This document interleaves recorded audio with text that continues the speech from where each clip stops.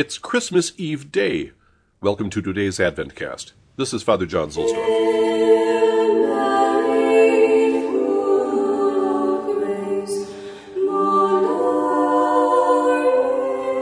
From The Church's Year of Grace by Pius Parsch. Christmas Eve holds a unique position among vigils.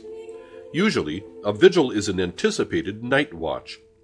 However, for December 24th, this is not the case, since the real night watch for Christmas, lately also at Easter, has been retained, the midnight Mass being the Mass of the Vigil. Christmas Eve is no vigil in the old Roman sense. Rather, it is a fore-feast, after the Greek style, that is, a sacrifice celebrated on the previous day after Nones. The day bears only a trace of penitential atmosphere, with much joyous expectation. Emotions run high, undoubtedly stimulated by the popular custom of exchanging Christmas gifts, and most families have their own observances, customs that should be preserved from generation to generation.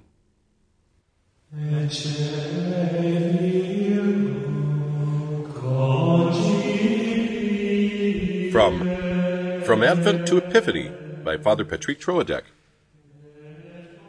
On this Vigil of the Nativity, let us turn toward Our Lady to prepare us to welcome Jesus worthily into our souls. Whenever God wants to bring about the beginning of a new life, he prepares a sacred place, a haven of purity and silence, where his action can be welcomed unreservedly, safe from all interruption. All beginnings are thus undertaken in recollection and silence. We see this at Bethlehem. Jesus came to be born, not amidst the clamor of a city, nor in a crowded public place, but in a mysterious cave, a sacred retreat carved in a rock. And hidden therein, a virgin, the most chaste, the most silent, and the most humble of creatures. And it was in the heart of that virgin, where no earthly desire penetrated, that God elected to give himself to mankind.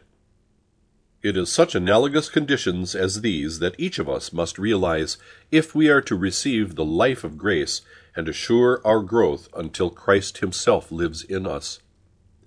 Let us try to live up to God's expectation by receiving him into us with the best possible dispositions. That will contribute not only to our spiritual progress, but to the salvation of other souls.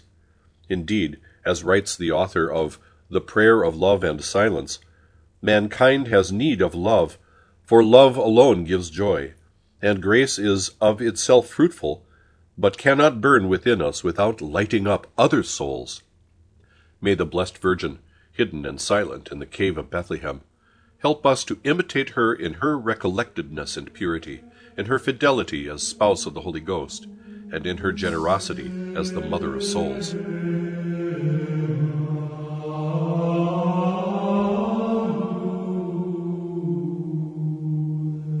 It makes no difference what you do here on earth. What matters is the love with which you do it. The street cleaner who accepts in God's name a cross arising from his state in life, such as the scorn of his peers. The mother who pronounces her fiat to the divine will, as she raises a family for the kingdom of God. The afflicted in hospitals, who say fiat to their cross of suffering, are the uncanonized saints. For what is sanctity but fixation in goodness by abandonment to God's holy will? Fulton Sheen.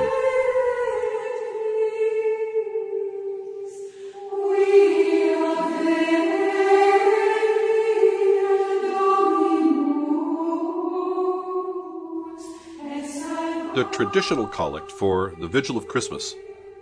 Oremus.